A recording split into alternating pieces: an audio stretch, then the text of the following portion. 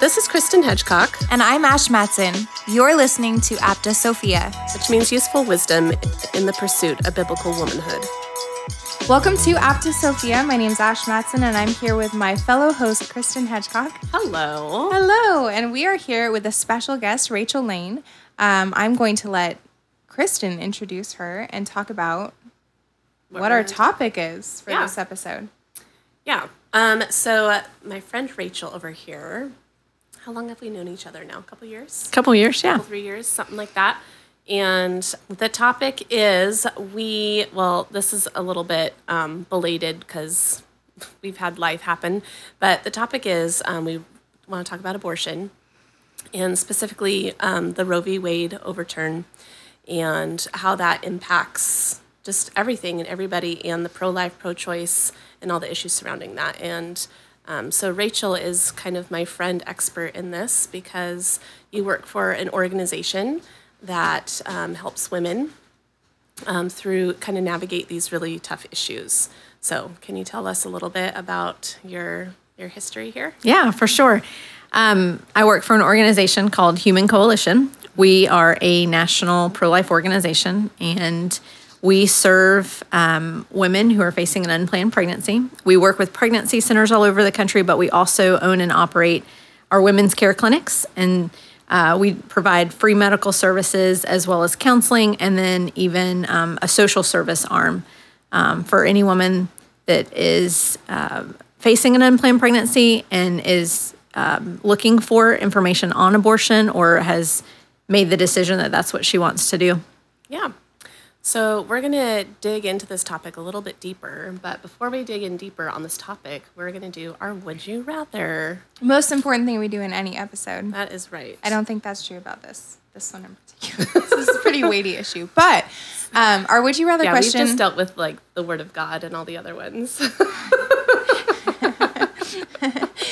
You just Jesus juked me. Did.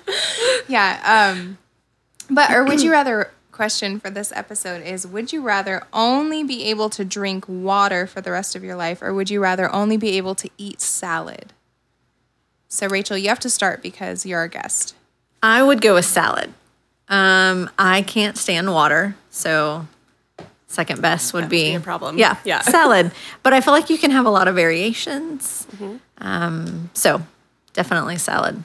Yeah. Would it eliminate all liquids in food? Because if I couldn't have gravy, I'd jump off a cliff. I don't. But couldn't you have gravy as a salad dressing? That's the thing. Like, is it because if you could only have water, could you not have other liquidy foods? Well, you would die. Okay, so you'd have to have water. All of these are clearly not realistic. We're talking about what would tickle your fancy over like. How would you sustain? You can have your salad, life? but it has to be dehydrated lettuce. Kale chips. Is that what we're talking about? No moisture in any of your food. Yeah. I think it would get a little gray when it came to like sauces. Yeah, if you couldn't have that. Because what about food with no sauces too? Yeah. Yikes. But I would go with salad. That would be the workaround. You would eliminate food, all other types of food? Well, So the would you rather would be water, only drink water. Or only have salad. But only have salad. So you would choose to only have salad so that you could drink a variety of beverages. Water. Okay. So you could drink water but eat whatever you wanted, but you had to drink water. Or Right. Yeah. I see. Yeah, Does it change your answer? No. You were okay. I'm not gonna judge you. I'm just gonna let you explain yourself. How many beverages do you drink on average? Like, what are your go-tos? I drink bubbly water and coffee. That would be really hard for me to give up. You drink water with like I drink water of blueberry over it. Yes. Just a breeze. A blueberry breeze blew over your carbonated water. Yep. And made it kind of smell a little bit like blueberry. So you drink that and coffee. So I drink that. So I drink bubbly water and then I drink water poured over beans. And then you would also have salad. Right. But I feel like that there's a lot of, like, to Rachel's point, I feel like there's a lot of, like, I could have potato salad. I could have fruit salad. I could have Jello salad. A lot of variations. I could have salad. I could have carrot salad. I could have broccoli salad. And coffee. Yeah. What are your favorite things to drink? Very similar to Kristen. Okay. I don't like plain water, but I will take bubbly water. I drink a lot of that. Coke Zero is a favorite. Yeah. And then coffee. Do either of you like milk? Are you milk haters? I'll drink not it. a I mean, hater. I'll have it with cereal. Yeah. But do you drink But I don't- it plain, or do you think it's weird to drink it plain? Because I feel like people usually fall into one or the other camp. No, I don't think it's weird. I used to. I just got out of the habit of having a tall glass of milk. So if I have a rich dessert, I want a glass like of milk. a brownie. Yeah. Yes. Yeah. Or Okay. a chocolate chip cookie. All right. Yes. Yeah. Have to have a glass of milk with it. I've met many people who think it's bizarre to drink milk. Really? Plain. Vegan? No, Like, what just is normal people. wrong with And them? I'm like, Really? you grew up like that. Like, Yeah. let me meet your parents. I just live for milk, and now I'm like, what would I do? Because Yeah. I would have to. When I food was with no milk. Yeah, when I was having all the babies, Yeah. I would crave milk so bad, just Yeah. glasses and glasses and glass. I would probably go through an entire gallon in like 2 days just by myself. Right. And I'm sure that was probably just a vitamin or mineral deficiency. Yeah. Like I needed all the calcium and vitamin D. Yeah. But now that haven't had a baby in 6 years, makes me sad to say, but but my body doesn't crave it. Like I will have it on cereal, but I don't eat cereal that often anymore because, I'm You're pushing grown up. 40, and he eats cereal Sorry, now. cereal eaters. Yeah, I was like, you eat cereal now, and it's like, oh, there's 15 pounds in a bowl. So Oh. yeah, so now I'm all about the protein, so I eat eggs instead. Well. Yeah. Yeah. I would clearly choose food and drink water. That would be a sad thing. Both of these would take you away from the Lord's table True. in one way or another. So this is a really This is my Jesus salad. It's bread tossed with wine. You're not that's unorthodox, so we don't mix the elements. Kristen. Yeah, I would definitely keep the food around. So I like salad. I don't like salad that much. And I really don't like water. I'm like you. I have to force myself to drink water. And it has to be room temperature. And so I set a glass out on the counter, and then if somebody drinks it, the wrath of mom. It's usually Ryan. Ryan will come, he'll be like, just give me, and I'm like, you don't understand, I had to prepare that. Yeah. Because it has to be the right temperature for me to like drink it all in one go, because I Yeah. like it so little that I have to just get it over with, like medicine or something. No, I like coffee too much. Like any diet that I've ever been on, I'm like, do I get to drink coffee? That's a no. That is my. It could give me cancer. It probably will give me cancer, and I'm like, but Everything will. I like it, so Yeah. I'm gonna keep it. All right. Well, you know what's funny is we didn't even come up with would you rather for next episode. So look at us doing our job. Do you have a favorite would you rather? You do not have to. Man. We can leave it to Google, but if you have one, you can live on in our next episode.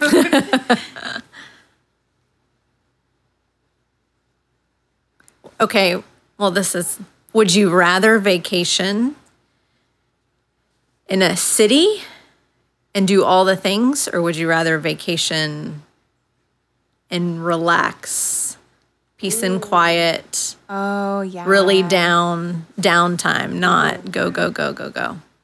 That is That is a like good one. such a wholesome, not anxiety. Nope, inducing. not at all. It's good. We were like, robot apocalypse or zombie apocalypse. Would you rather jump out of a plane or from the top of a building? Granted, I do have some boy influence on This the is Would You true. Rathers Yeah. as of late, so Yeah. I feel like my microphone is falling asleep. Oh, it is. Did Knox tell you that he got to use his Would You Rather in class? No. He was, yeah. For some reason, they were like, we did that one when I gave him the... So he got to use his. The one about jumping out of a plane. Or Yeah. Yeah. Yep. All right. Well, getting into our episode, Kristen, I'm going to let you lead the convo. Yeah, You sure. wrote this lovely outline. I sure did. Like back in June, I think, when we were going to meet. And then we just had, chaos after chaos after chaos. So Can I ask you a question? Yeah, sure. I'm like, are you leaving? Sorry. Are you... Just kidding. Sorry. I love you. just I'm so sorry. kidding. So how did you get in? How did you get into this? Like what? When did the Lord put it on your heart to start? Yeah, because what's your working- degree in? Yeah. Yeah, so I have a master's degree in biblical counseling. Okay. And would have always said I was pro-life, but did not really understand the impact that an abortion has on a woman. Obviously, we know that it takes the life of a child, but where it all kind of started for me, I was needing to get counseling hours for my degree, and so I started volunteering at the local crisis pregnancy center. And the very first person that I counseled was a post-abortive woman. And I sat across from her and we did about 10 sessions, and I literally saw her go from death to life. And she was a believer, but she wasn't living out the gospel for herself in her own life. And when I realized that she had kept this secret from everyone from family, from friends, for 30 years, she had suffered in silence. And it was then that I felt like I just remember the Lord really pricking my heart about this issue and the destruction that abortion causes. And I said, if I can be on the front end of talking to a woman in a way that helps her see that that's not the only option she has to make, and it prevents her from going through that, then I want to do that. And so I ended up getting a job there, and then it turned into a full-time position, and I was able to use my counseling degree to really inform how we counsel clients and how we serve them. And so, yeah, it's kind of how it started. Yeah.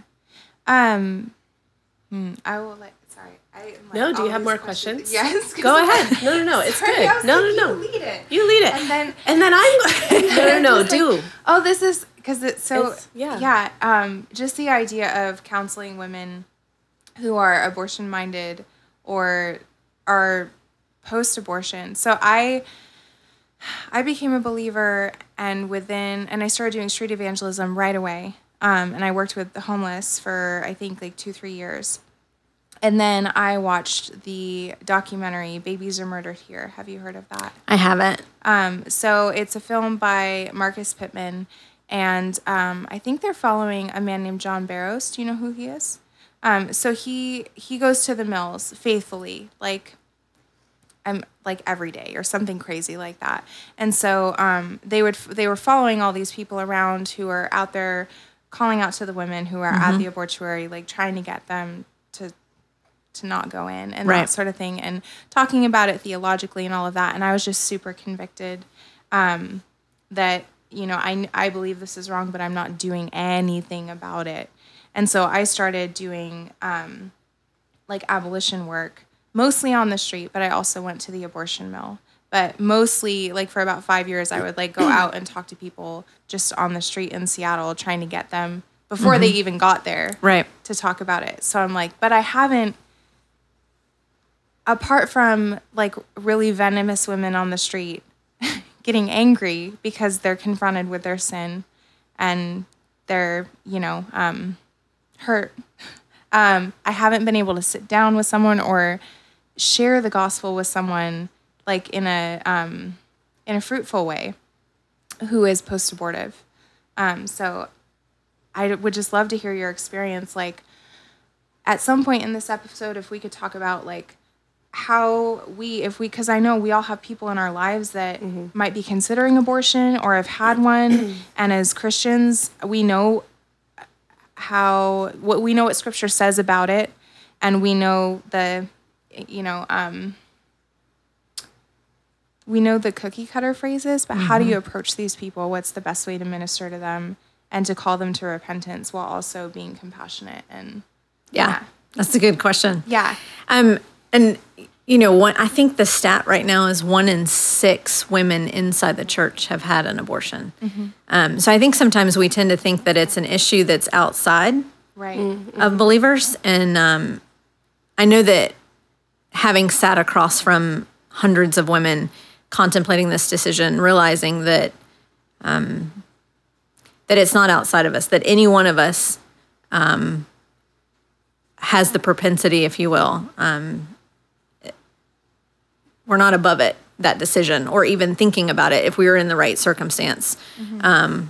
Right not being right or wrong, but in a certain particular circumstance that it's not outside of the realm of possibility. So it's definitely an issue that's within the church. And really, I think there's so much shame that's wrapped up in it and tied into it that it prevents people from opening up and saying, yeah, I did make this choice. And so I think being open and allowing people to share their story and their background and making sure that there's no judgment there, right? That that it is wrong and it is sin and an offense to God, but it's not unforgivable. And I think that's the piece that a lot of women struggle with. It's not something that they can undo. And so it's really an opportunity for the gospel to be at work in someone's life that has gone through a procedure. It's really interesting because we have women that choose to keep their child, and then we do see women that end up going through with a procedure, and it's really hard on our staff. And it's oftentimes what I have found, it's the very thing that brings her to the Lord later on in life, because she can't undo it. She can't change it. You can stop drinking excessively. You can stop doing all these other actions, but this is not the one thing, but it is one thing that she can't undo. And so the only hope there is forgiveness. Grace from the Lord. From the Lord. Yep. Right. How open can you be when you're counseling somebody? Like, what are the rules when you have, let's say I come in to one of your guys' clinics, how open can you be with sharing the gospel with a mom, or do you have to stay? I mean, Ash and I will say all the time, there's no such thing as neutral, but to stay kind of in a neutral space with that woman. Yeah, that's a good question. I think it depends on what your goal is. You can share for sure. I think the question should be, when's the right time? Because you want what you're sharing to fall on ears that are open and receptive. And if it's not the right time for her, what you're going to do is offend her and kind of close that door. And so what we would say is it's very client directed. Now, there are key questions that we ask to try to bring faith into the conversation. But what's been really interesting is what has happened on the flip side is that she'll come back to us. Our services are beyond the birth of the child.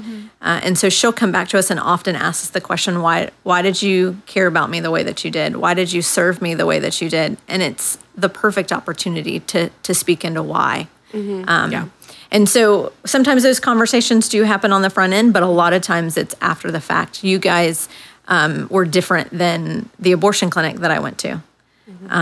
Why is that? I don't understand why you would provide a free gift to me or serve me in this manner. And so a lot of times it's our actions that leads to those deeper conversations.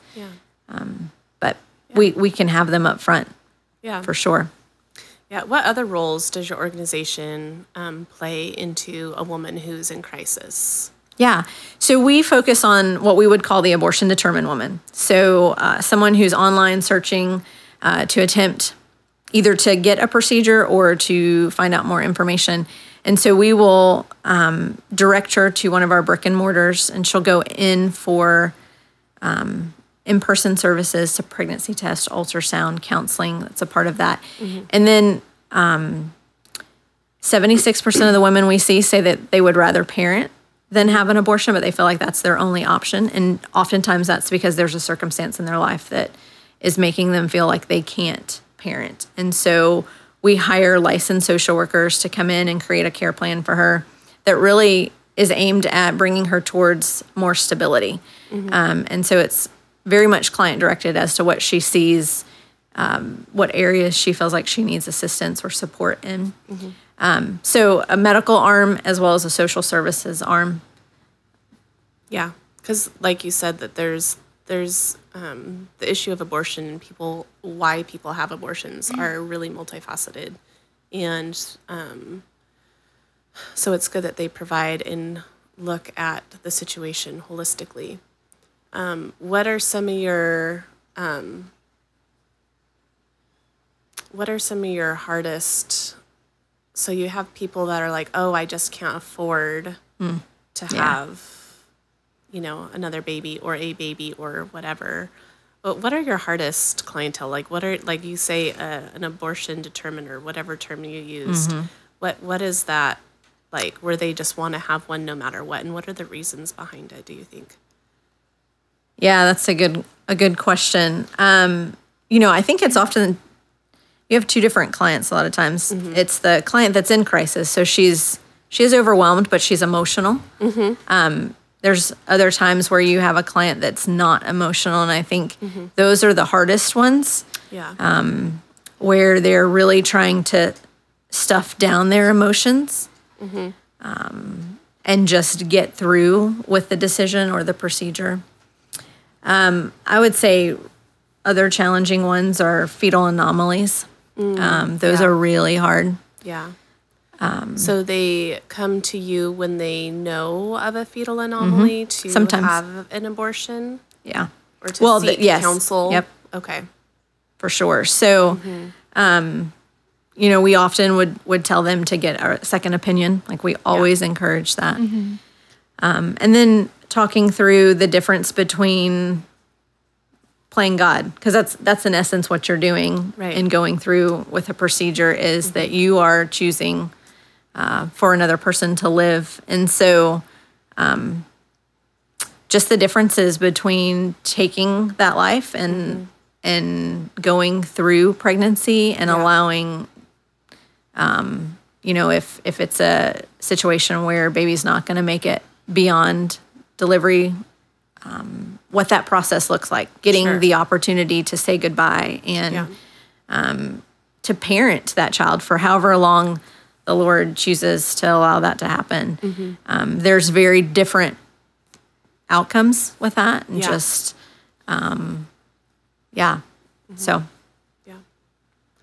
Can I ask a quick question? Yes, Because it's kind absolutely. of related. Yeah. So I know we hear a lot that the women who have abortions are uninformed. They don't really know what they're doing. They're buying into it's a clump of cells. It's not, they don't know that it's a human being. They don't know that it's a person, that sort of thing. Is that your experience in talking to them?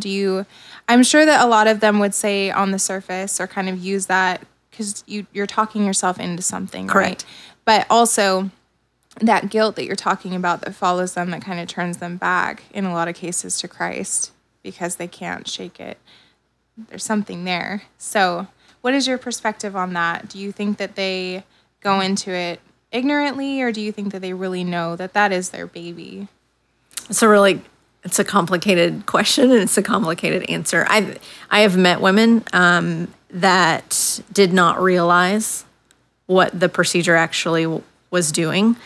I have witnessed clients getting an ultrasound at, say, 12 weeks, and they realize that the procedure that they had 2 years ago at 15 weeks what that meant because they had no idea. Yeah.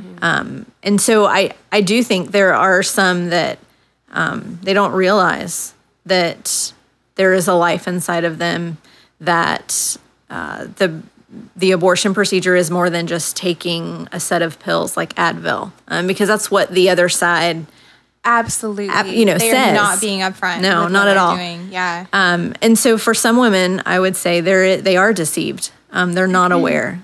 There are others that are and do understand, and we do talk to them about, like, what does your head say? What does your heart say? We try to use those kinds of terms to be able to talk through their value system and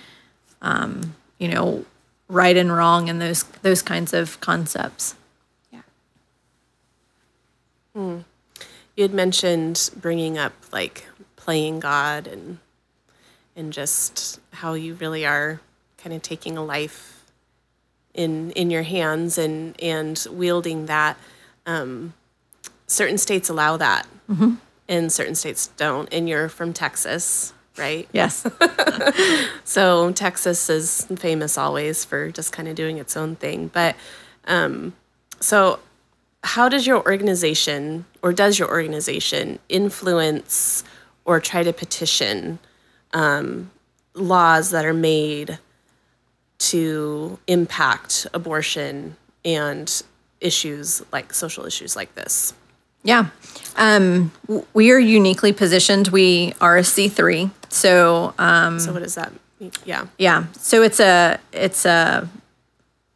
nonprofit. We provide direct services to client. That's the C3 arm, if you will. Okay. And then we have a C4 arm, which is the policy and advocacy arm. And so a lot of what we do in the C3, that service piece, informs the policy. Because what we have found is that there's a lot of policies out there that don't make sense. And so what we would try to do is to put legislation in place that actually makes sense based on what we're seeing in the issue, if you will. So we have been a part of some legislation that has passed and still hoping to write some that would be beneficial to women Sure. in every state. What types of laws have you petitioned to have? We were a part of the Heartbeat Act in Texas. We were not the forerunner of it, if you will, but we did play a role in working to get that particular legislation passed.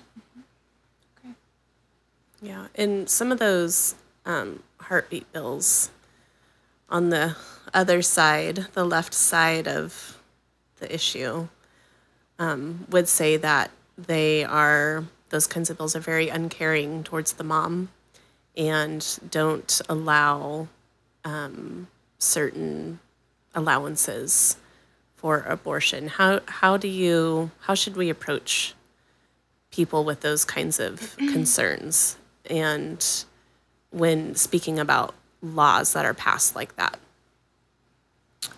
Most laws do have some sort of an allowance, whether that is due to someone being raped or incest or danger to the mom's life. Most of them have some sort of clause, if you will, that or allowance, depending on the circumstance. Yeah. I'm not saying it's not out there, but I haven't seen one necessarily that I can think of that comes across and just is like completely Yeah. no option, if you will. Right. Yeah. None of because I looked at the heartbeat bill for Texas, and there's one for Georgia and some of the more southern states, and they all, from what I can read and from what I can tell, just reading the bill in particular, is they all make allowances for in cases of rape and incest and medical anomalies, even these medical, they would term them medical abortions for some incompatible with life, right? Those types of situations. Even the most conservative bills allow for that. But is that a good thing? Yeah, which is it gets me to my next like, question. as far as Right. responding, if that's Yeah. our response, is that a Right. Yeah. Yeah. So, which leads me to my next question about you kind of have, so you have the left side, which is like, very pro-choice, pro everything over here, except like pro being a mom.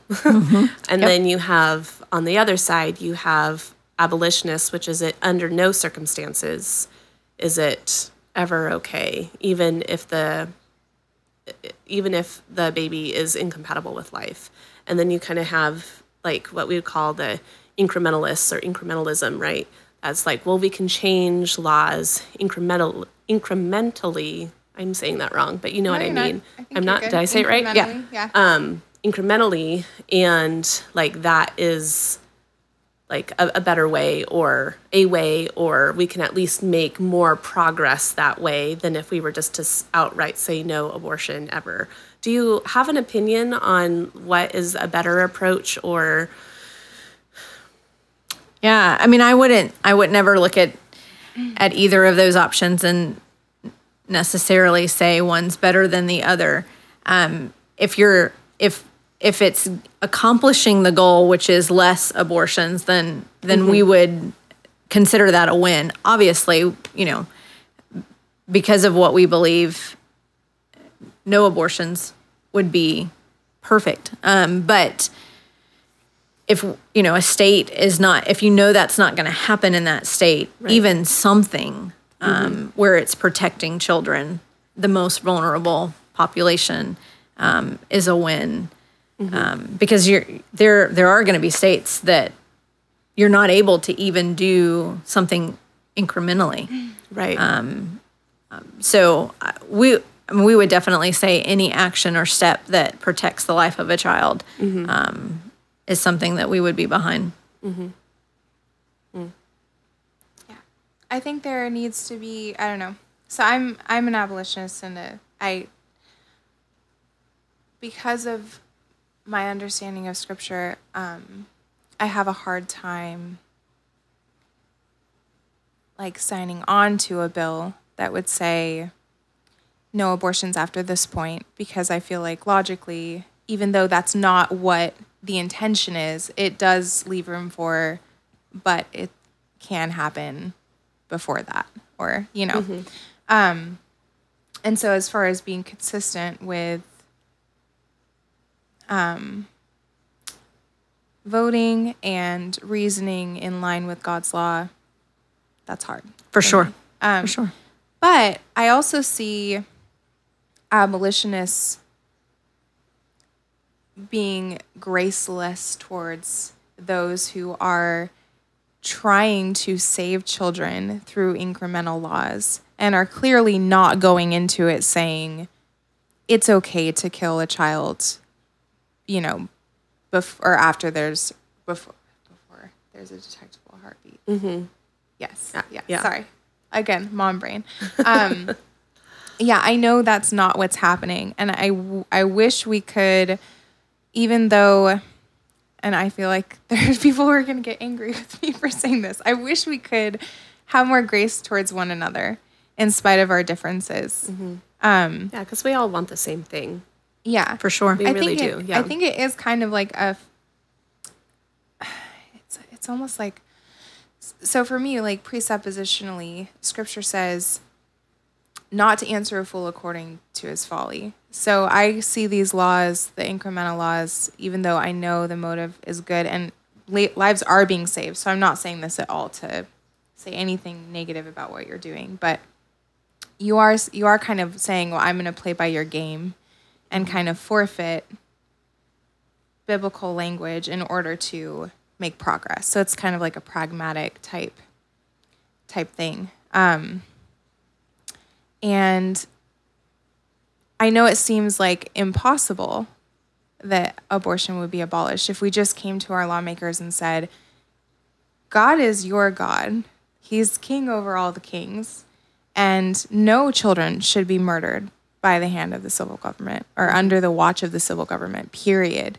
And you need to stop this. You need to stop this. You need to stop this. You need to stop this. You need to stop this. Just beat down their door, right? Nothing could happen. And that's the other thing. I'm sympathetic to that. I understand that too. Like, but I'm also hoping that enough people will come to faith as a like post-millennial type thing. Like enough people will come to faith, enough lawmakers will, hopefully one day, and I'm sure this is all of our hope, will realize that God's law is the law that they should be appealing to in all of their dealings, because that's where we find justice. Mm-hmm. And one day it won't be crazy. Right now it seems absolutely insane and impossible. But I also never would have thought Roe versus Wade would be overturned. Yeah. Never. No, never. There's a lot of people that would say that, you know. It's crazy. Yeah. For sure. Being in this movement for as long as I have, would have never thought that I would see the day where it was overturned. In 26 states, you know, when that happened, moved to restrict abortion. Right. Which is 26 crazy, states. Like, that's what that big overarching, piece of legislation, you know, like how that held back so much of people's, it really bound people's consciences. I can't talk And it's tonight. so like telling how all the liberals started shrieking that the states would have their rights back. Yeah.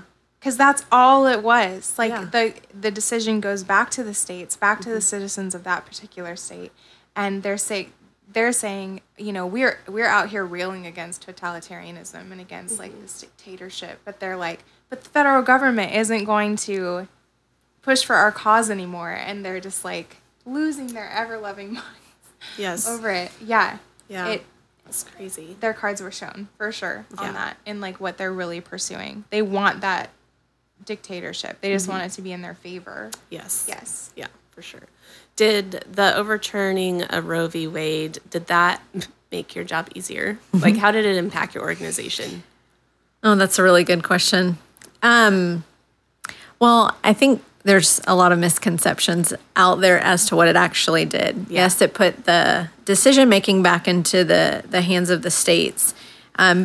You know, and I think, you know, the other side was saying there's going to be no more abortions, which is not true in that it doesn't change the appetite for it. Sure. So there's still women that are Right. find themselves in those situations and are searching Right. or trying to get one. Right. There's still pregnancy crises happening regardless of what the laws of the land are doing. For sure. Yeah. What's interesting, though, and we had a taste of it in Texas when the Heartbeat Act took effect, we geared up and anticipated that our phone lines would be ringing off the hook with women panicked and in crisis and freaking out, not knowing what to do, and this mad rush. And that's actually not what happened.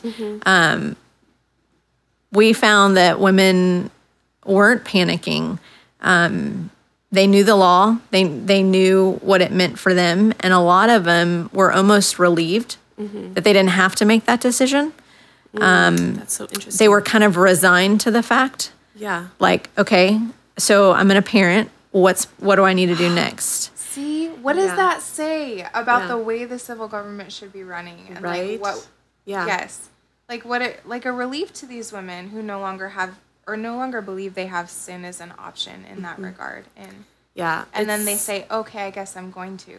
Yeah, it's- and there were some that would Sure. that were much more anxious, right? Right. And in panic, but not what we anticipated at all. And I think what's interesting is the other side doesn't give women credit that they can have a career, have a child, do both, get her whatever her dream finish is. school. Yes, all of those things.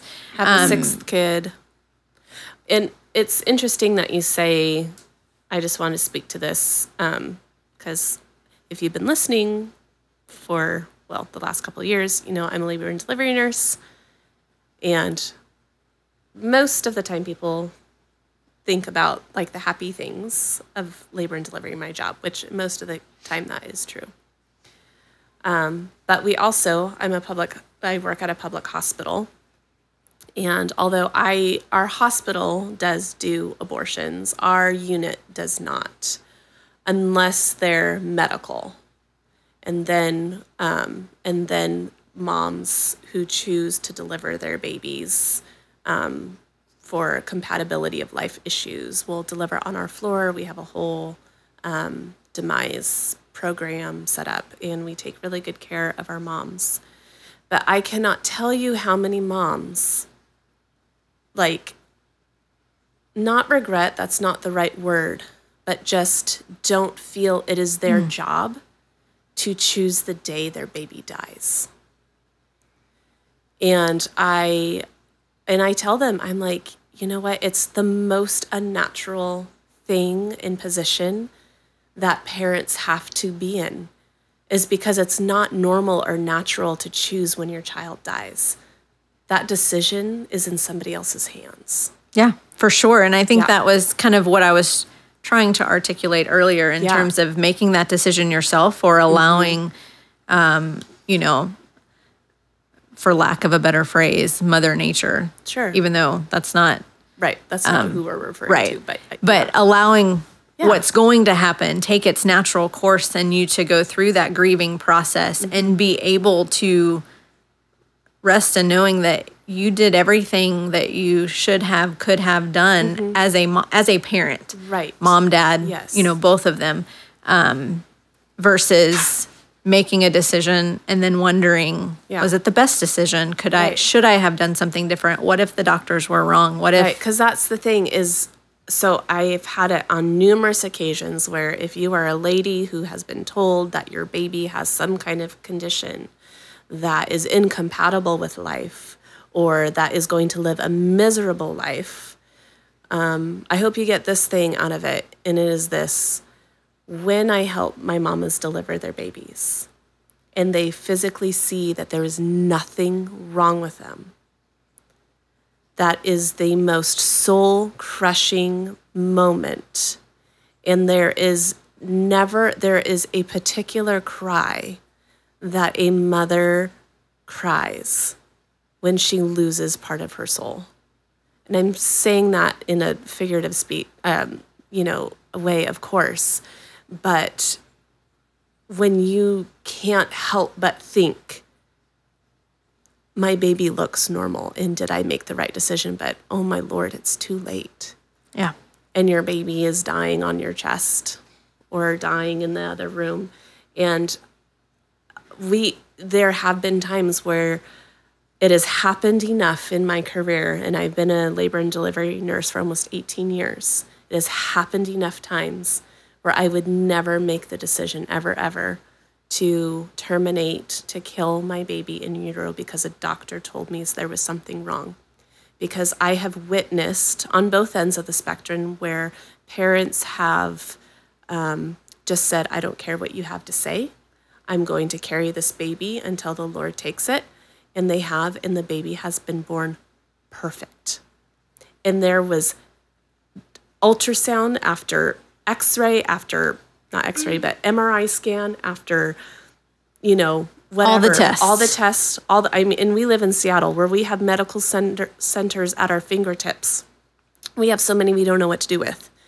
And where there are reports saying, and I'm thinking about this one that I helped in particular years ago, where they went to 3 different perinatologists. They all said your baby has no, brain stem. There's nothing there. It will be a vegetable. It won't even live. And it did. It was completely fine. It was completely normal. It had in 3 different brain scans from 3 different hospitals. It has happened enough in my career where I would never counsel anybody to terminate or end a pregnancy, because it's happened enough times. And I'm not talking about once. I'm talking I could, yeah. I mean, we just recently saw a client who was told that there were some abnormalities with hands and feet. Yeah. And she was right. It was recommended to her that she go through with an abortion. And, she debated back and forth, ended up choosing to parent. And when baby was born, we're talking the deformity was webbed fingers Yeah. that can be easily taken care of with plastic surgery. Like that's not a reason. No. Or yeah. It's troubling. It is so troubling in that the doctors can be so flippant about recommending what they recommend. But it really is like they're disposable. These children are disposable. And I cannot tell you how many women, how many dads have cried on my shoulder when they see what's supposed to be a deformed non-human, basically, come out perfect, and they cannot detect at least a physical deformity, maybe something internally, but they were told your baby is going to have a cleft lip, a cleft palate, it's not going to have this, its brain's going to be, it's going to have a small head, all these other things, and it just comes out. They're like, did we just kill our baby? So these women's lives are not in danger. Correct. And they're choosing to induce labor so that their baby dies.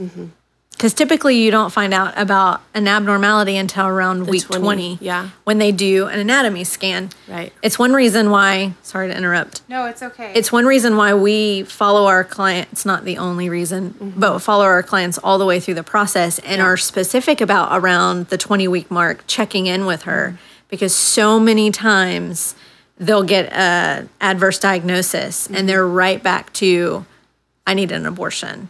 And so that's... Yeah, so have they required you to be a part of making that happen? No, the babies are already dead when they come to the hospital. They do it in the clinics. Oh, okay. Yes. So this isn't happening where you work.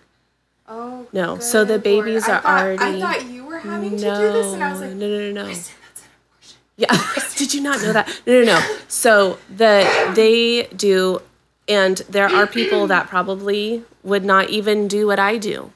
They would have a moral conflict with it, which is I look at what I do as post-abortive care.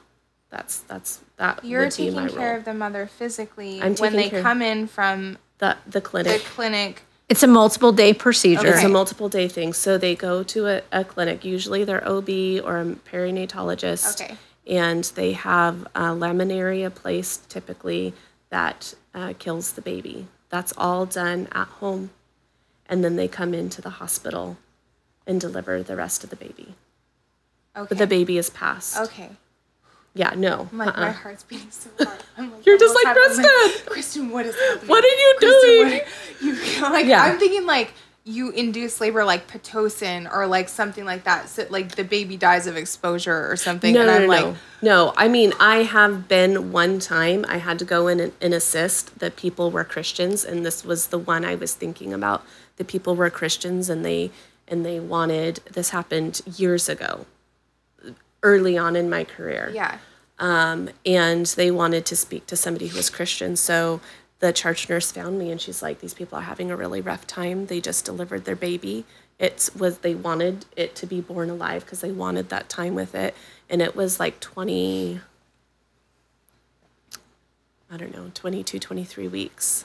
And they didn't see the physical anomalies that all the perinatologists said that were going to happen. And so I prayed over them.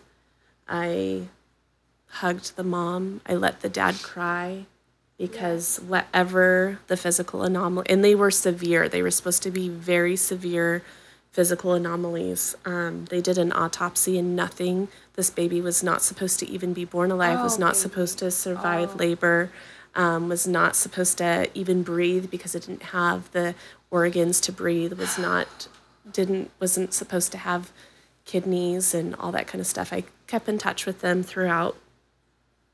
And the baby was born absolutely perfect. There was none of those things wrong. None. Zero. Especially for someone who's not, like, that is an abortion. That is an abortion. That is an abortion. I'm not trying to be, like, cruel, but... No, that is. And, but the people that go into that are not abortion minded. No. They're so for you It's to a go for you to think Yeah. you're, because I'm sure a lot of them are like, I'm sparing my baby suffering. This Right. is what, and then Right. to go through that Yeah. and then have it on your conscience that you Right. Yeah, it's a How? lot. So I just held these parents. crushing. I just held these parents. They had no idea. They believed the experts. They didn't have any reason not to. And and I just made that decision. I remember coming home and talking to Scott about it. And I'm like, I don't care if they tell me my baby has no head. And I don't think I had children at the time. I may have had Caius. I don't remember. Right. That's how long ago it was. But I just remember making that decision that very day that the doctors are not God. And even if every test says that my child has no head or no whatever, God can do miracles, and I need to make room. I need to make room for a miracle. Yeah. And so I've seen it, that scenario happen enough times in my nursing career that I will never, ever, aside from, of course, like my faith dictating that, Right. even if I didn't have it, that put enough lack of confidence in medicine and actually more confidence in the Lord because I believe those doctors actually saw what they saw. I mean, it's really hard when you look at all of the scans and to have 3 different doctors do 3 different scans and come up with all the same thing, and then to have babies being born perfectly. What else is it? 3 different people Yeah. making the same mistake. It's pretty unlikely. Yeah. I think it's a miracle. That happened to Jeff Durbin. Really? They were adopting a I baby. do know the story. Yeah. Yes. Yeah. I'm not going to try to give too much detail because I don't know it as deeply as obviously they would. I encourage you to go listen to their story, but they had been updating everyone. They were adopting a baby from a mother who was using drugs and didn't want to keep the baby, but didn't want to have an abortion. I think they might have met her at the mill because they do a lot of ministry at the abortion mill. And all the doctors said that he had severe spina bifida, and they were going to need to do immediate emergency surgery as soon as he was delivered. And they were preparing their home medically for all these things. They were in constant meetings with doctors, and they'd done a million different scans, all seen it from every angle, clear as day on the scans. And he was born perfect. Yeah. Perfect. And I remember him updating everybody on a live, and I'm just bawling. Yeah. So crazy. Because that is a situation where the Lord, Yeah. I believe What is that the but a Lord miracle? It is a miracle. yes. That's just what it is. And I think, Yeah. especially if you're a believer and you're in a crisis situation and pregnant, make room for that miracle to happen. Yeah, and trust the Lord to And trust see you the Lord, through yeah. whatever No matter difficulty what, and yeah. hardship, and trust Him to take a person's life in His time. I mean, I think we have this when we were talking about, women. You can still achieve your dreams and that sort of thing. I think that children do change things. Sure. You For the may not- better. Yeah, for the I better. can't tell you yeah. how many women it actually spurs them on to accomplish their goals Right. Yeah. because they want to be that parent that's able to provide for their child and care for them well. And so 100%. it is oftentimes the very thing that propels her to accomplish great things. Yeah. But your dreams can change. Before I had kids, I wanted to be a career woman. I was, I wanted my husband to stay home and take care of the house. I wanted to make enough money for that to happen. I didn't want to have any children. Yeah.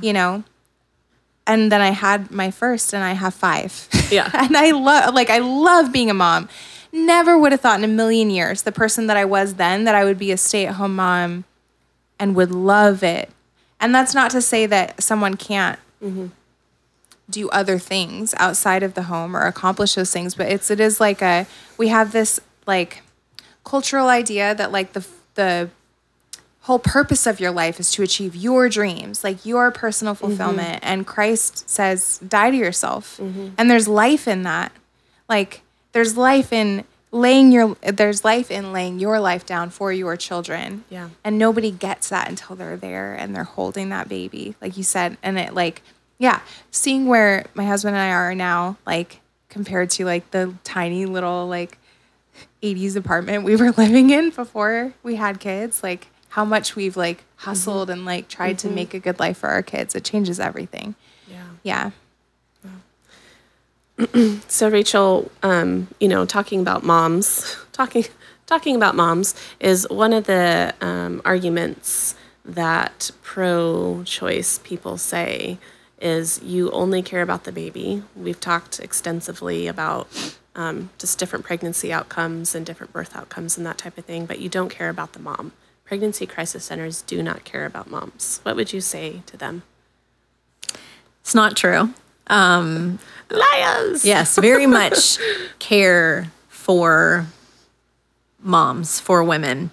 And I think that shows, at least with our organization, I talked a little bit about our social services arm, where social workers will work with her to create a care plan that moves her towards stability. That service is free, but it's also offered regardless of what her decision is. Yeah. And so she can go through the whole program and still end up getting an abortion, and yet those services are the same as if she decided to parent. And a lot of that is because we value her just as much as we value the life of a child. And oftentimes she has other children, and so we want her to be able to care well for them as well. So I would say anyone that's in this movement, yes, it's obviously for the unborn, but it is also for the woman and her life and what an abortion ultimately, how it would impact her long term. Oftentimes women think it's a very short decision, if you will, but it has ramifications that follows her for the rest of her life. Yeah. What are some resources that pregnancy clinics, crisis clinics offer to women? I mean, you talked about social work, but what does that look like? Yeah, so housing. If a lot of our clients don't have permanent housing, and so we will work to get her into a place, whether that's an apartment, whether that maybe it's a maternity home, maybe it's some form of halfway house, if you will, that it's gonna, she completes this program, she would get the option to apply or rent this particular apartment, or maybe it is a house. So housing, employment. We work on resumes. We will help get a client interviews, whether that's through job fairs, or maybe it's even just mock interviews so that they feel prepared to be able to interview well. Transportation can be helping her, whether it's temporarily looking at public transportation, but then moving towards being able to buy a car. So really anything that she says is an obstacle for her, our social workers are going to resource for her and attempt to help move her towards more stability. Childcare is another one. It's really expensive, really difficult for our clients to obtain. And so sometimes it's going to churches that have childcare programs and saying, can you do a sliding scale? Can you make it so that this person is able to put her child in childcare so that she can make it to work? So those kinds. I like that there's a lot of collaborative, like thinking outside the box, because there are very limited state resources, and I'm more familiar with Washington state. So like you have child care stipends. And, but then that's it. It's not like, so what if those daycares are full? Right. Or so what, like, I have, somebody in my life who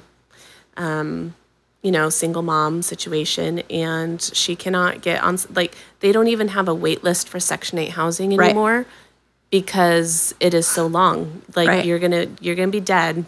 Some places it's 5 years. That's a long time. Like, they just closed Yep. it. So it's like impossible. So I like, and then the state's answer, which I would think is where a lot of people would go to get, some people would go to get help, or at least like the leftist, is like, well, that's it.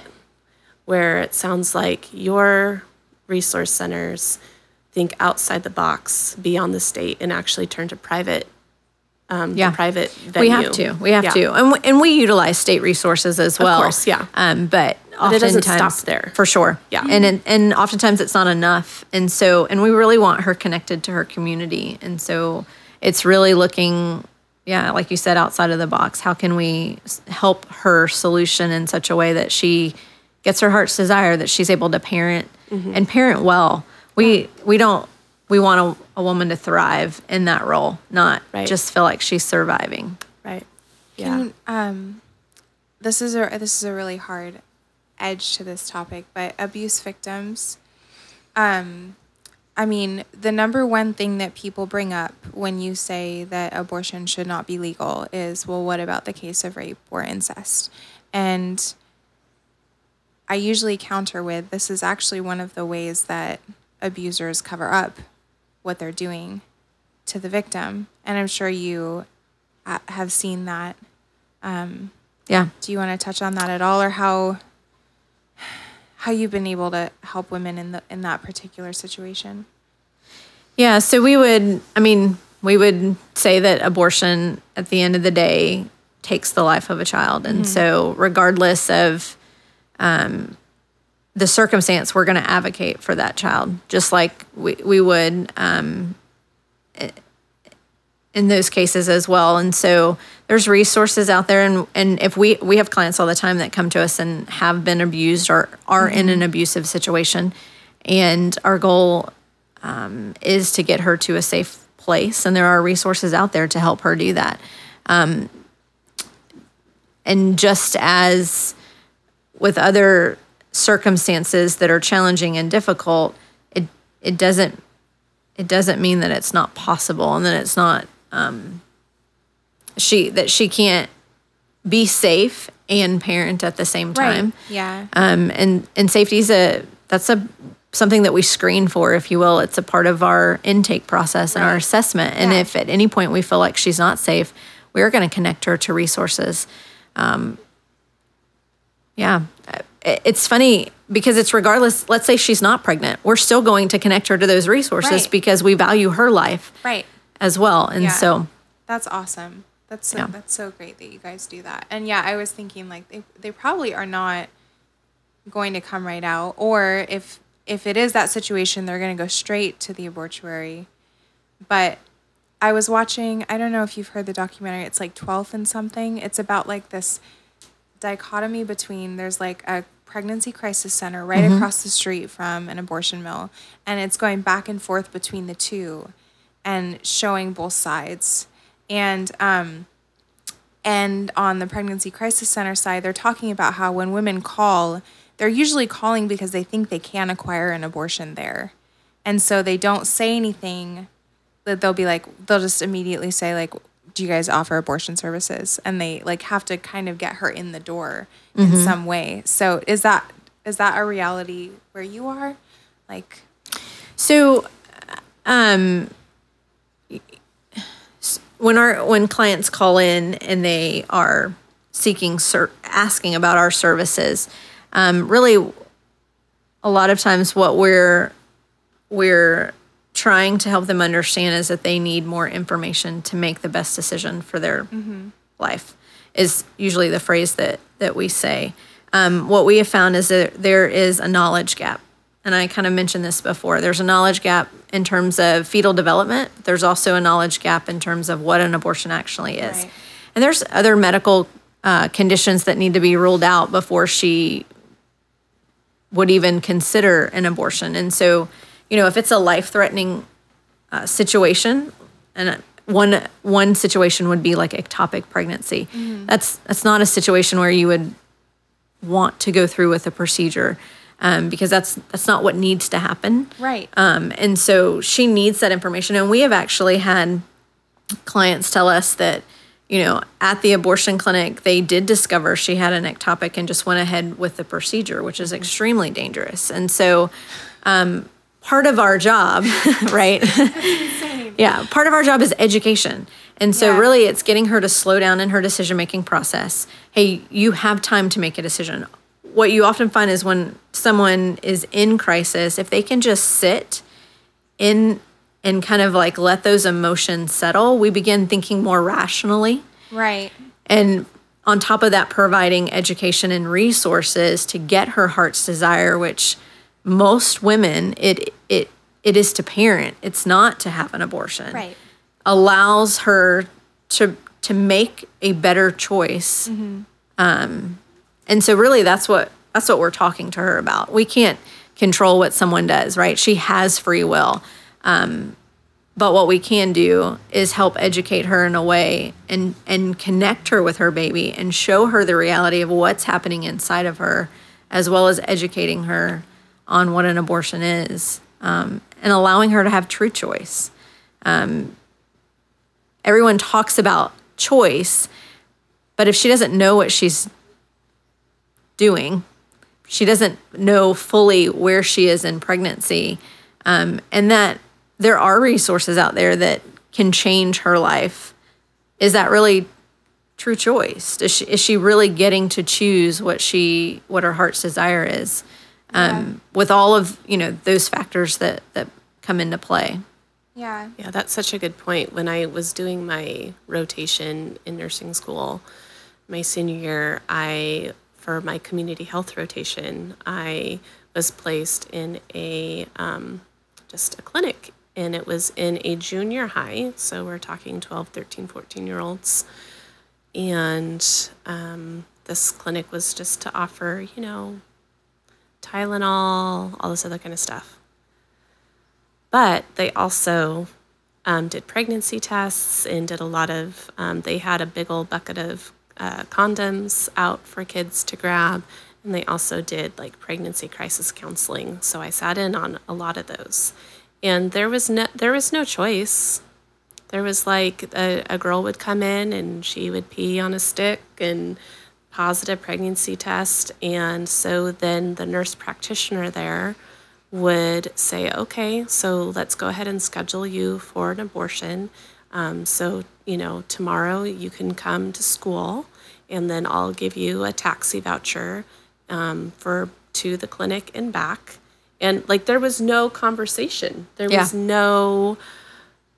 nothing. So that's what I ended up doing my senior project on, was to create a brochure to hand out to these students with full free choice. Now, obviously, my personal would be, don't do it. This is what abortion is. For sure. But I can't put that in a public setting. So I had to do the next best thing, which is, kind of falls the line of the incremental thing, is, okay, let's just explore all of the resources that you actually do have and all the things that you actually have available, and let's, all that kind of stuff. So yeah, I created this brochure for my senior project, but it was just heartbreaking. It was heartbreaking that this could happen without a parent's knowledge. And the funny thing is, the ironic thing is like, I had to have a parent's permissions, a signature, in order to give their child Tylenol, but did not have to notify them or anything if not me, if the nurse practitioner, because I'm just job shadowing. Right. If the nurse practitioner sent a child to Planned Parenthood to have an abortion. And we're talking 12, 13, A medical 14-year-old. procedure. A medical procedure. I was just like, how is this legal? How is this? My children are never going to public school. They're doing the same thing with the gender Oh, absolutely. confusion and Hormone treatment and all and that kind of stuff. That is happening under your nose. So blockers. people, there's some bigger issues here. I think there is that other side of the spectrum, and I've seen it at the abortion mill, of women who are offered everything and they know, like, Yeah. we will adopt your baby. People, they're ready to adopt their baby. Offer anything. We'll get you housing. We'll do, like, you know, and I know people have sat with you and still followed through on it. And I think at the abortion mill, they're a little more vitriolic in, you know, I've killed 3 of my babies. I'll kill 3 more. I'll do it next Saturday. Or, you know, like yeah. So I think there is a spectrum, and we have to be willing to see, because I think kind of like what we were talking with the incrementalism versus abolition, we can go so far to one side and say all women are victims and they've just been bamboozled, and if they really knew or really had what they needed, they would never do it, right? And then we go to the other side where people say all women are just intentionally murdering because they love it, you know, and then they point fingers at the other side and say, you're crazy. Like, you know, I know there's women all along the spectrum, but in the day and age we live, you see the conversation shift from, is it a human life, to, is it a person? Because they can't nail you anymore on, is it a human life? It's like the clump of cells thing is just, there's too much there's science. too much for behind sure. it. There's no way for them. So they have to say, okay, well, but I know it's human life, but is it a person yet? Because that's entirely subjective. And they can move the line as often as they need to in the conversation in order to keep themselves from admitting that what they're doing is wrong. Yeah. It has to be, you know, functioning independently from the mother. It has to be this old or this. Well, that's where our culture is conscious going, or- right? So we're our own gods, if you will. Right. Absolutely. We're not submitting to the authority of God with a capital G, if you will. God says all human life Yep. because we're made in God's image Yep. from the moment of conception. But I mean, yeah, I just wanted to add that, just my experience at the mill. Yeah, I just wanted to talk about that side because I don't think any of us are denying that woman's out there also. Sure. Oh, yes. but I'm we pretty have sure to- I've taken care of her. Yeah, it's so important for us to take each person as an individual and not broad brush, especially if we're trying to be impactful. And I don't want to be a pragmatist because we know the Holy Spirit is the only one who can convict a woman and bring her to faith. But we still have to be careful to treat each person as an individual and to meet them where they are. When you're meeting with women, would you say like calling them to repentance is a part of the process in some way, as far as leading them to Christ? I think that I get the practical side where you're like, I'm trying to offer resources and trying to give them information to convince them away from this because I don't know if they're going to shut the door if I go there right now, and I have a way to help them. But when you're counseling, is that language that you would be comfortable using in that type of situation? So we're going to use language that she understands. And I will say that a lot of our clients don't come from a church background. Yeah. Like, it's funny if you've worked in ministry, I think for so long, sometimes you forget Right. that there are still people that have very little background, Right. if you will, of church and Yeah. God and those types of things. And so it really depends on where she's at. I mean, I've sat across from a pastor's daughter and counseled. So my conversation with her is going to probably sound very different than someone who says, no, I don't believe in God. So it just kind of depends. It may not happen in that initial counseling session, but it very well may happen on the third counseling session, depending on where she is at. And there's key questions that we ask to try to pull that out. And sometimes it's as simple as to start the conversation. Does your faith play a role in this decision? Really trying to get at Right. the heart of that. And a lot of times what women will say is, I didn't agree with it until I was sitting in this situation. And so then it's an opportunity for us to go, okay, let's talk about that. Help me Right. understand what's changed, and why would you have said previously that it was wrong or not something that you would be okay with doing. But that's not everyone. That's some people. Yeah. For sure. All right, and then my last point here before we wrap up is, what are some ways that Christians can help someone who is in a pregnancy crisis? So I definitely think that pregnancy crisis centers have their role, but I also think the church has a role, and I think Christians have a role. So how do they overlap? Yeah. Well, and I think it's important to remember the stat that I mentioned earlier of how prevalent it is within the church. She is most likely, she being someone who's facing an unplanned pregnancy, is most likely going to share with someone that she's close to, that she doesn't feel like is going to judge her, and not react strongly, if you will, when being told, hey, I just found out I'm pregnant. I don't know what I'm going to do. Or maybe she says something more direct, like, I think I need to get an abortion. So I really think it starts before she ever gets into that situation, in terms of what type of, and this sounds cheesy, but what type of friend are you to someone that they would feel comfortable coming to you and sharing? What's interesting is when we are counseling, we'll often ask who's involved in the situation, or who have you told? And then we'll ask the question, who have you not told? And usually the people that they have not told are the ones that would encourage them to parent. And so we get the opportunity to dig into that a little bit and really encourage them to share with that individual. And so I think it's really important that we, as believers, are the type of people that may allow people to feel comfortable to share what's going on in their life. What does that require, as far as because you said that they won't share with people who would encourage them to parent. So, well, and I would even go back to, I think sometimes abortion is looked at as the unforgivable sin.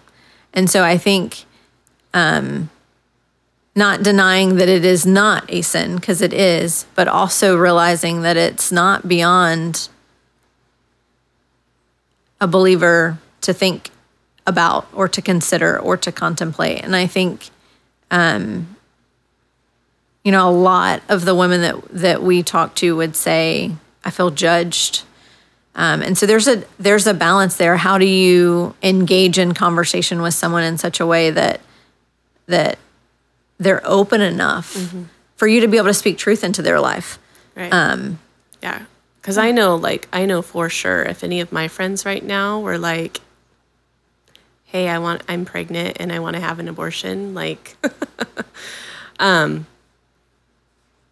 I think they know what I would say. And I think it's that knowing what I would say that they don't. I mean, we all have, we ourselves have done it. Like, I've been in sin and I haven't let certain friends know about sin. And it isn't because they're judgy or harsh or anything, but I know that they're going to call me back to truth, and that's not really what I want to hear. So it is, like you were saying, a balance of, what kind of friend are you? I think the situations that come to mind the most are really when we're sitting across from a daughter and what she says is, I could never tell my parent because they're going to do X, Y, and Z. Like, they're going to kick me out of the house. Right. All of these things. Right. Is that just what she thinks is going to happen, or is that the conversation that you try to get So I think started? it's both. Okay. I mean, I do. I think there are parents that do not create the environment, right, for their kid to be able to come to them and say, hey, I messed up, or hey, I'm in this situation. Right. And then there are those that it is perceived and it's not reality. So I think it's those types of situations where, like, I've thought, obviously, I'm not a parent, but in sitting across from that and that girl, I've thought to myself, man, I want to be the type of parent that my kids can come to me when they mess up and us have a real conversation, and not find out years later or months later that she hid something from me because she was afraid of what would happen. Right. You know, it's interesting. We've seen married couples. We've seen women that are married come in and they don't want to tell their husband. And so you get to do relationship counseling, and, you know, ask the question, is that the type of relationship that you want to have with your husband, that it's not based on truth, but it's based on a lie? Right. Yeah. So I think the relationship dynamics are different depending on what those relationships are. But, yeah, I think being available, being open to where people feel comfortable sharing what's really hard and what's really difficult. Yeah. One thing I hope I'm going to push back a little bit, is when you're talking about that we need to realize that any Christian or any believer could be in the position where they would be considering abortion.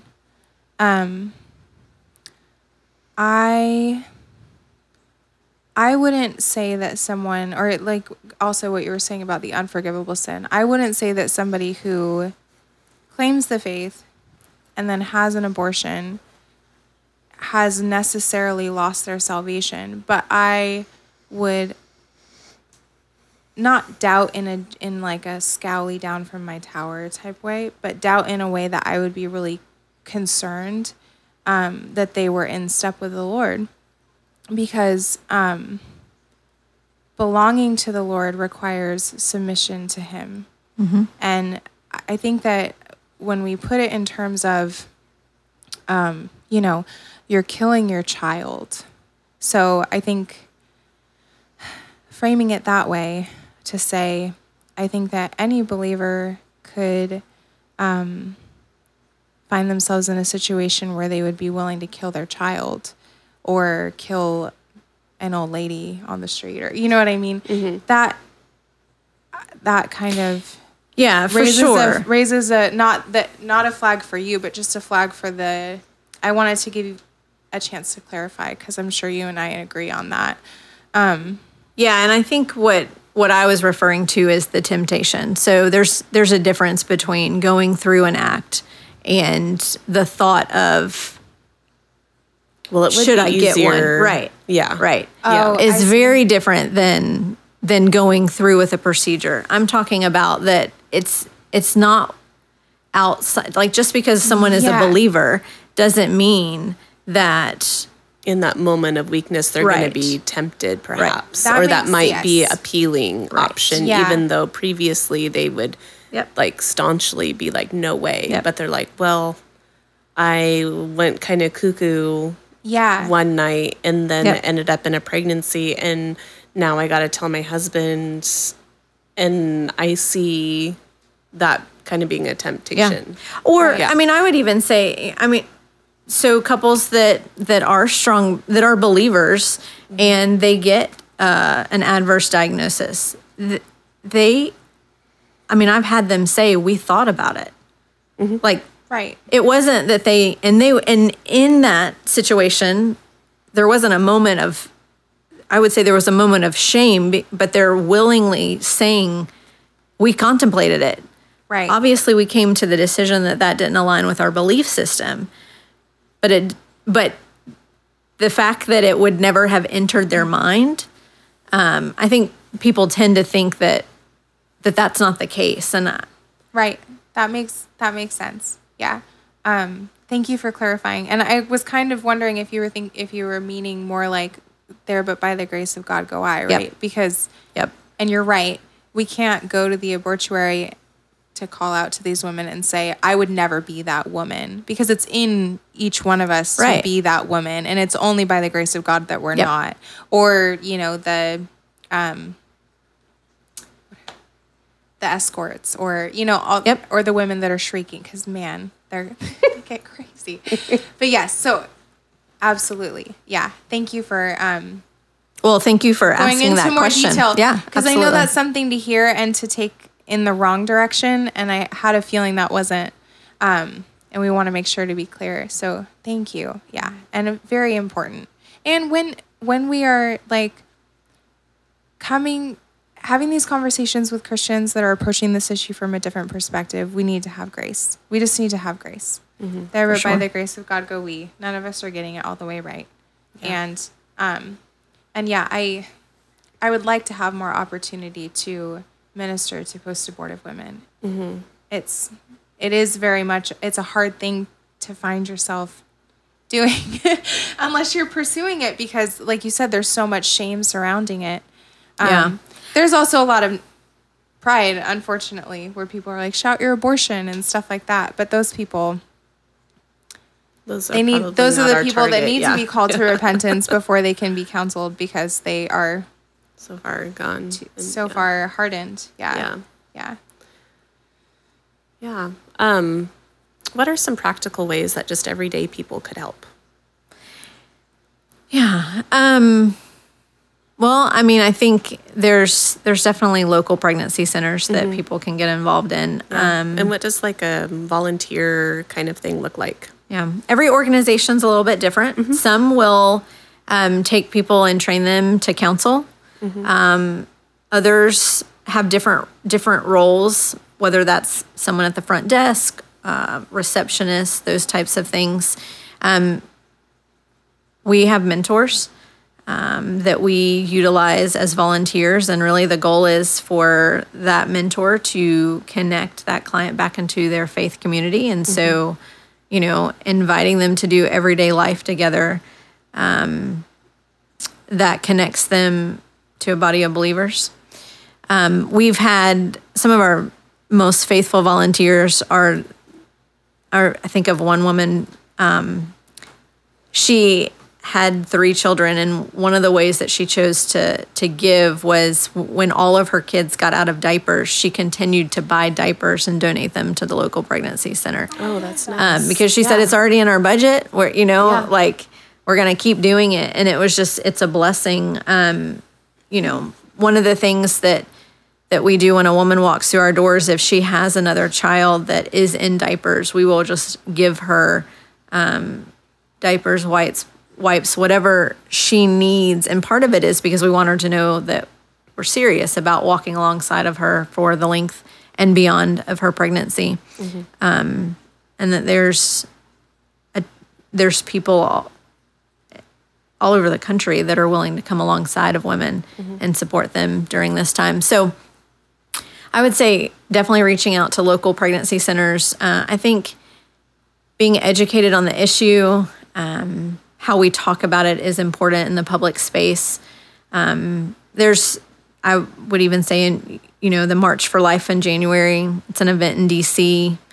I think that's an important one as well. There's a number of pro-life organizations that people can get involved with. Doesn't just have to be local pregnancy centers. There's a number of organizations that are in this space that take volunteers and allow you to do good work in the movement. There's churches that provide post-abortion care. So there's other organizations that do that as well and take volunteers and train them and allow them to facilitate groups that way. So I think there's a host of opportunities, whether that's giving, whether that's being able to volunteer hours, or being a part of a nationwide event that lives out your conviction. Yeah. As far as like seeing people encountering pro-abortion advocates and then responding, Apologia Church and End Abortion Now and Free the States all have really good resources as far as if you want that's helpful for me. It was really helpful for me to know how to respond to people's arguments by seeing it play out. And especially seeing if you're afraid of having someone come back to you in anger, seeing that happen and seeing the other person handle it calmly and graciously can give you that confidence that you can speak up, because it's hardest when it's somebody you know. Absolutely. There was somebody that I knew that I was a new Christian and I knew she was going to have an abortion. I said nothing. I just was like trying to talk her through like her feelings and are you sure and all of that.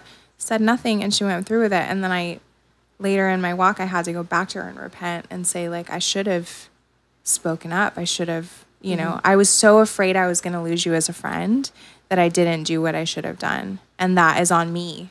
And I'm so sorry. You know, it's hard when it's somebody you know.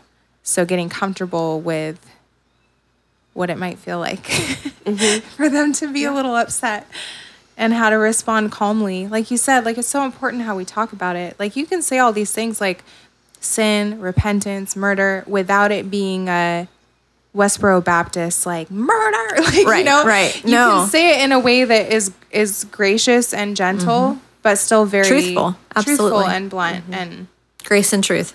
yes, absolutely. Yeah.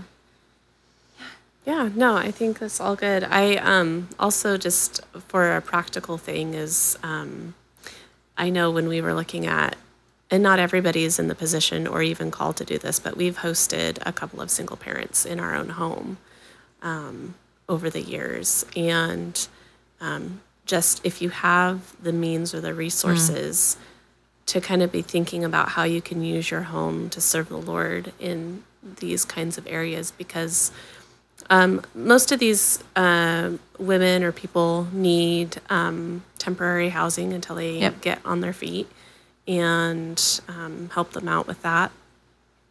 And like I said, our, Washington State, there isn't even a wait list anymore. It's closed. It is, you can't even sign up to be on Section 8 housing anymore. And so, I housed somebody for almost 2 years. It was a year and a half. A single mom, and just helped her get on her feet. Single dad, helped him get in the right direction there, and navigate some stuff. So those are just just practical ways of thinking beyond, if you're able to, in a place to, thinking beyond your family, and looking at how your house can be a ministry outside or in addition to your own family too. So, yeah. Yeah, and we used to have a volunteer opportunity in one of our locations where we would ask for men to come and take a single mom's car to the shop and help get it fixed. Not necessarily even paying for it, but just being the one to broker that conversation with a mechanic so that she doesn't feel like she's getting... Dude, I can barely get my oil changed without... So it's like simple things Talk like to my that. husband. I don't know what the words are coming out of your mouth.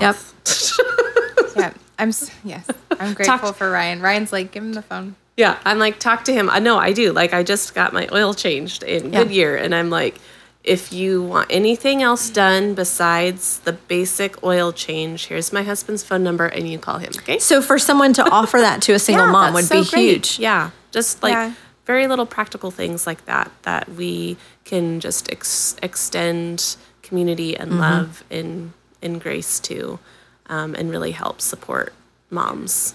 Yeah. And we need to celebrate the baby. I can't tell you how many times I've seen online where people are like, so there's this single mom in our church, and she, like this girl, and she's pregnant, and how do I handle this? Because she's in sin, and so do I just not say anything? And like, luckily, a lot of people are like, that's a blessing. That baby's shower. a blessing. Yeah. Throw her a baby shower. You're not celebrating the sin. You're celebrating that life. And we have to get to the point where we're willing to do that and be like, I can give her a roof over her head, and I can help her, and I'm not condoning exactly the sexual sin. I'm helping with the baby. Like she needs, it's and the documentary is called 12th in Delaware. It was on Amazon Prime. Okay. Yeah. Sounds really interesting. It was really interesting. Yeah. It seems more sympathetic towards the crisis pregnancy center than the abortion, but it's just but you see the conversations they have with people. They actually sit in on those counseling sessions. You see the conversation of the abortion worker, and then It's crazy. Yeah, no, I Yeah. know somebody who she works at a local pregnancy crisis center, CareNet, down here or up here, whatever, from Somewhere. Texas, somewhere. And so they get quite a number of people who come from like a Planned Parenthood and just are in tears over Yeah. what was discussed and how they were treated, especially if what they were thinking didn't align with abortion.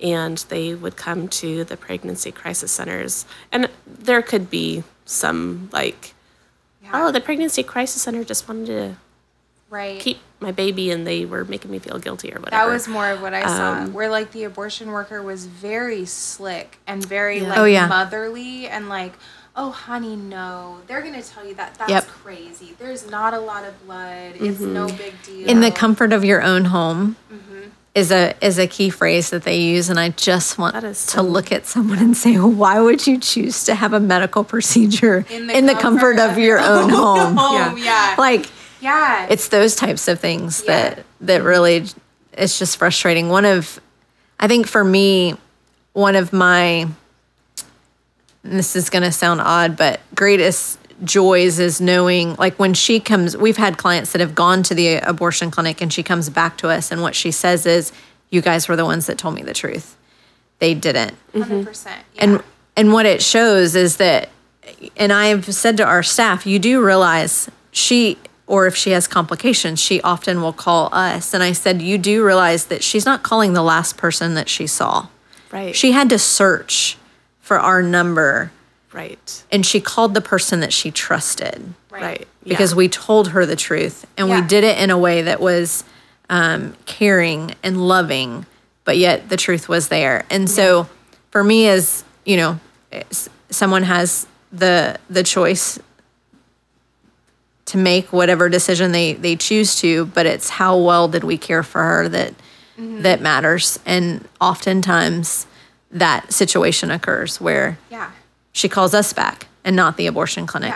Yeah. And it's crazy how it's painted opposite Yep. because at the abortion mill on abortion day, they literally have the escorts with their umbrellas, and as soon as the women open the doors, they're covering the woman and whispering her in her ear, and you hear them. It's just like it's like demonic. You It know? is. I'm not like a charismatic person, but it's like the voice of the devil, Yeah. like chattering in her ear all the way to the door, so she doesn't hear the people calling out to her. And the way that those people are painted in the media and the culture is that they're shrill and shrieking, and like it's not that way. It's calm, like, please don't do this. We got help for you, like you know, like. And then the people who are there, the pro-aborts who are there to stop the Christians, are the ones who are shrieking, yelling, sexually harassing the men, especially saying all kinds of awful things to them, like blasting music, being vulgar and lewd and crazy. And I'm like, I feel like they're really sheltering the woman from seeing those people, because I'm like, those are the people who are taking care of you. Yeah. Is Yeah. those people. You know, we keep like, sorry, I Yeah. could talk about this forever. I know. And I'm so glad you came to talk to us. Oh, because thanks for it's asking. really great to have your perspective, and I hope at some point I can talk to you more, because it's awesome. But, Yeah, it's good. Yeah. All right. On that note, ladies, go love God, go love your husbands, and go love your kids.